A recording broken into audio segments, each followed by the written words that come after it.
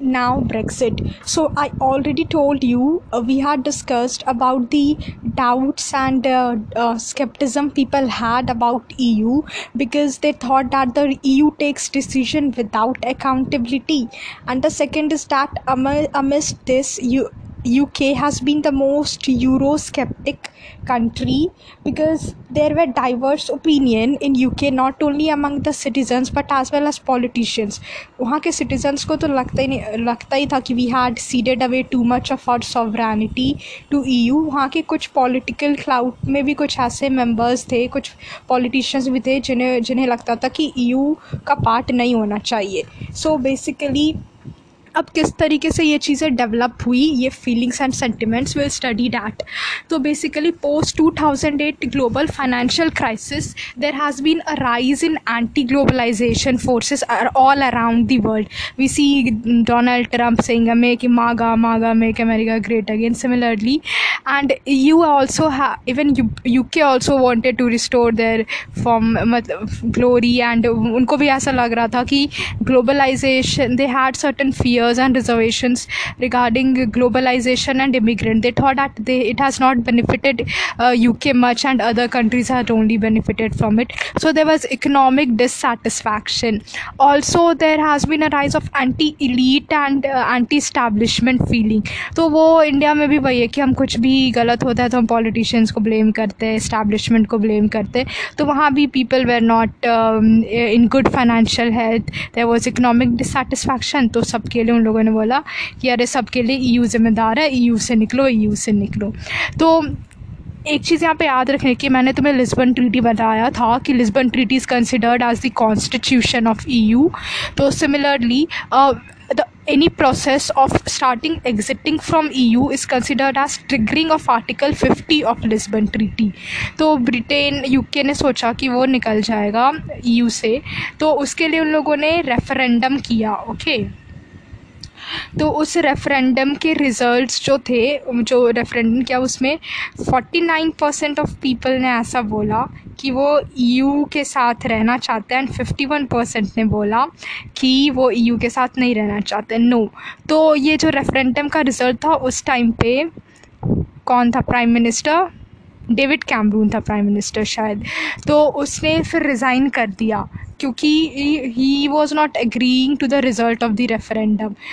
He wanted to stay a part of EU. तो फिर उसके बाद थेरेसा मे जो पावर में आई, तो उसका सोल टास्क ही था कि to initiate and complete Brexit का कंप्लीशन ही था. इसी के लिए वो ऑलमोस्ट उसे पावर में लाया गया था.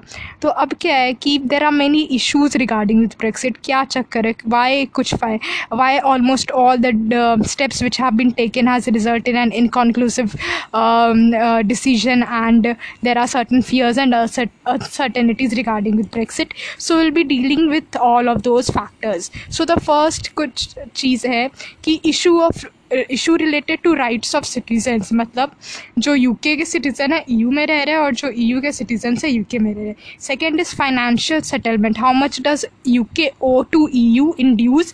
And third is Northern Irish border. तो नॉर्दर्न आयरिश बॉर्डर जो है ना, वो बहुत ही थॉर्नी इशू है. तो अब दो टाइप जनरली ब्रेक्सिट के साथ hard Brexit and soft Brexit का आ जाता है इशू. तो हार्ड ब्रेक्सिट इज़ लाइक कि एक स्टांस है कि EU से कोई डील नहीं करे, इसी तरह निकल जाए Britain. And soft Brexit is where you have incorporated a deal. अब इसमें एक चीज़ ध्यान रखने की है कि बैकस्टॉप एग्रीमेंट क्या होता है.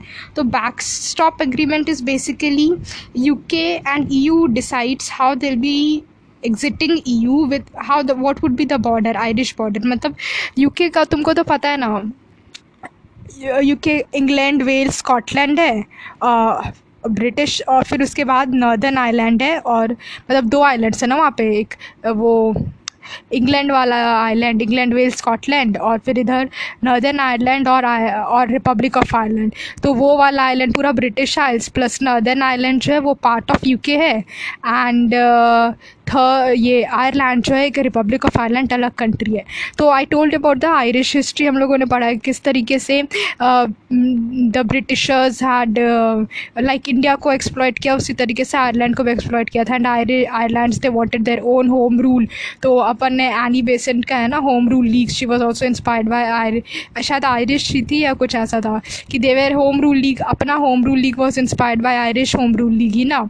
तो वही तो मतलब तो उस टाइम पे ना कि कुछ आयरलैंड में दो कैथोलिक्स और प्रोटेस्टेंट थे। तो तुमको जानना है ये कि ब्रिटेन के जो पीपल है मैक्सिमम प्रोटेस्टेंट है, ग्रेट ब्रिटेन के। तो आयरलैंड के भी जो नॉर्दर्न पार्ट में प्रोटेस्टेंट थे, so they became a part of Northern Ireland which is under UK's dominion, and the northern and Republic of Ireland जो कैथोलिक्स थे, they are now a free country।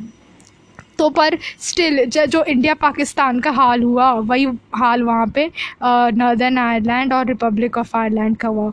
तो वो जो बॉर्डर का जो issue था ना, जैसे हमारा तो पोरस बॉर्डर नहीं है, सॉफ्ट बॉर्डर नहीं है, पर वहाँ रिपब्लिक ऑफ आयरलैंड और नॉर्दर्न आयरलैंड के बीच में वहाँ पे भी सेंटिमेंटल इश्यूज़ थे, सेंटिमेंटैलिटी थी लोगों में, सर्टेन सेंटिमेंटैलिटीज़। तो उन लोगों ने बोला कि ये डील ही हुई थी कि ओके नॉर्दर्न आयरलैंड को ले जाओ, यू का पार्ट को, but border here will be open and porous.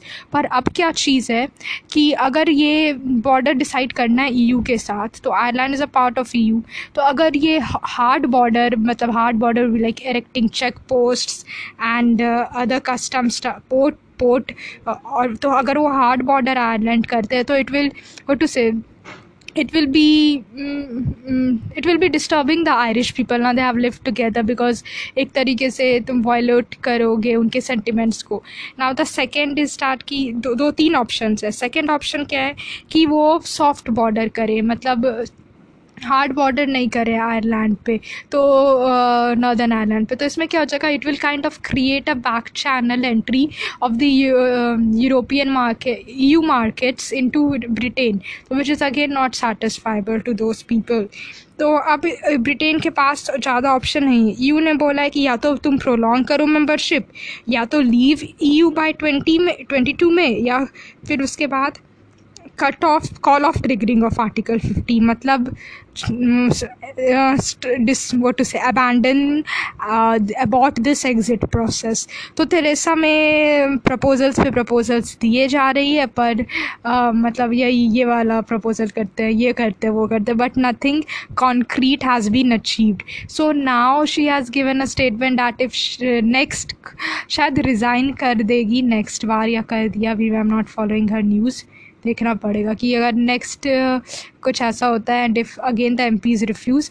It is very important ना कि ब्रिटेन में तो पार्लियामेंट्री सोवरेनिटी है ना, unlike India. So there any law which is to be passed kind of assumes a very special significance, and इसलिए तो पर उसने दो बार MPs ने रिजेक्ट कर दिया, यहाँ तक कि उसके अपने पार्टी के मेंबर ही उसके डील से राज़ी नहीं है। तो यहाँ पे भी ना कि अगर important motion of government gets fail to pass, then you have to resign, या नो कॉन्फिडेंस मोशन, मतलब गवर्नमेंट हैज़ टू रिज़ाइन। पर यहाँ थेरेसा में रिज़ाइन नहीं कर रही है, और फिर अब शायद उसके अगेंस्ट नो कॉन्फिडेंस मोशन का भी बहुत ही कॉम्प्लिकेटेड चक्कर है, मुझे पता नहीं, और ये पूछेंगे भी नहीं, बस अंडरस्टैंडिंग के लिए बता दिया। अब now an important part is India and Brexit. How would Brexit affect India? Definitely there would be political and economic implications with Brexit, Britain losing European market. It will try to assert its influence, not influence I would say, it would try to engage in other options, and India provides a huge market. Also it will try to revive Commonwealth group of nations or alternative international organizations हैं, और इसमें India का major role है, India becomes quite important in it. So that will result in boosting of ties between Europe and UK and India. And the second is कि यहाँ ना it is kind of a win win situation also, you can say for India. तो second is कि experts का मानना है कि Brexit Brexit supporters का मानना है, इंडिया में ब्रेक्सिट सपोर्टर है, उनका मानना है कि EU was the biggest obstacle to India UK trade. And अब क्या है कि EU will also suffer with Britain losing, because EU had access to Britain's political and military backing, Britain's political clout in dealing with Russia. Britain assumed superiority and importance. फिर उसके बाद military के भी they contributed a huge portion of defense as well, British troops. तो इसलिए important हो जाता है EU के लिए भी. तो फिर EU is also losing a significant chunk with Brexit, and which it would try to work upon by actively engaging in other countries. And India, with its growing huge market and growing GDP and economy, is a good partner to engage with, I would say. फिर उसके बाद third लोगों का ये भी मानना है, third में ये भी मानना है कि इंडिया को यूरोपियन यूनियन के मार्केट का access it was via UK. तो अब जब UK ही निकल जाएगा तो फिर EU का मार्केट एक्सेस के लिए हमें डिफरेंट पोर्ट्स ढूंढना होगा, डिफरेंट चैनल्स ढूंढने हो जाएंगे. तो ये इम्प्लीकेशन आ जाता है. तो प्रॉस और कॉन्स दोनों है. लोगों का ये भी मानना है कि अगर जब, because EU had very different views, there were many divergence of views between European Union and UK on many matters. तो फिर अगर with UK out it will lead to a coherent and strong European Union. मतलब सब अपनी अपनी विचार प्रवक्त कर रहे हैं.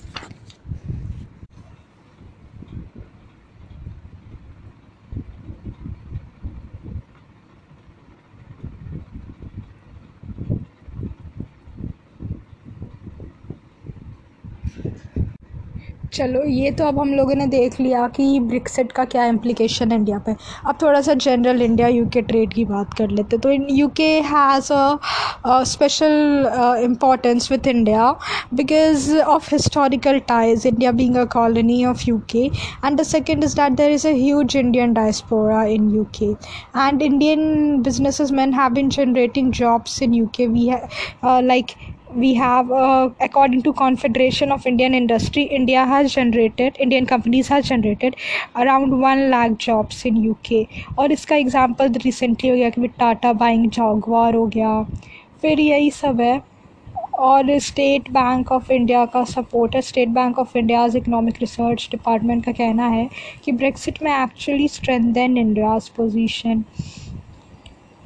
अब let's see, there is India का कंसर्न बेसिकली दो है UK या ये ब्रेक्सिट इशू से, कि पहला तो securing the interests and welfare and interest of Indian origin people in UK.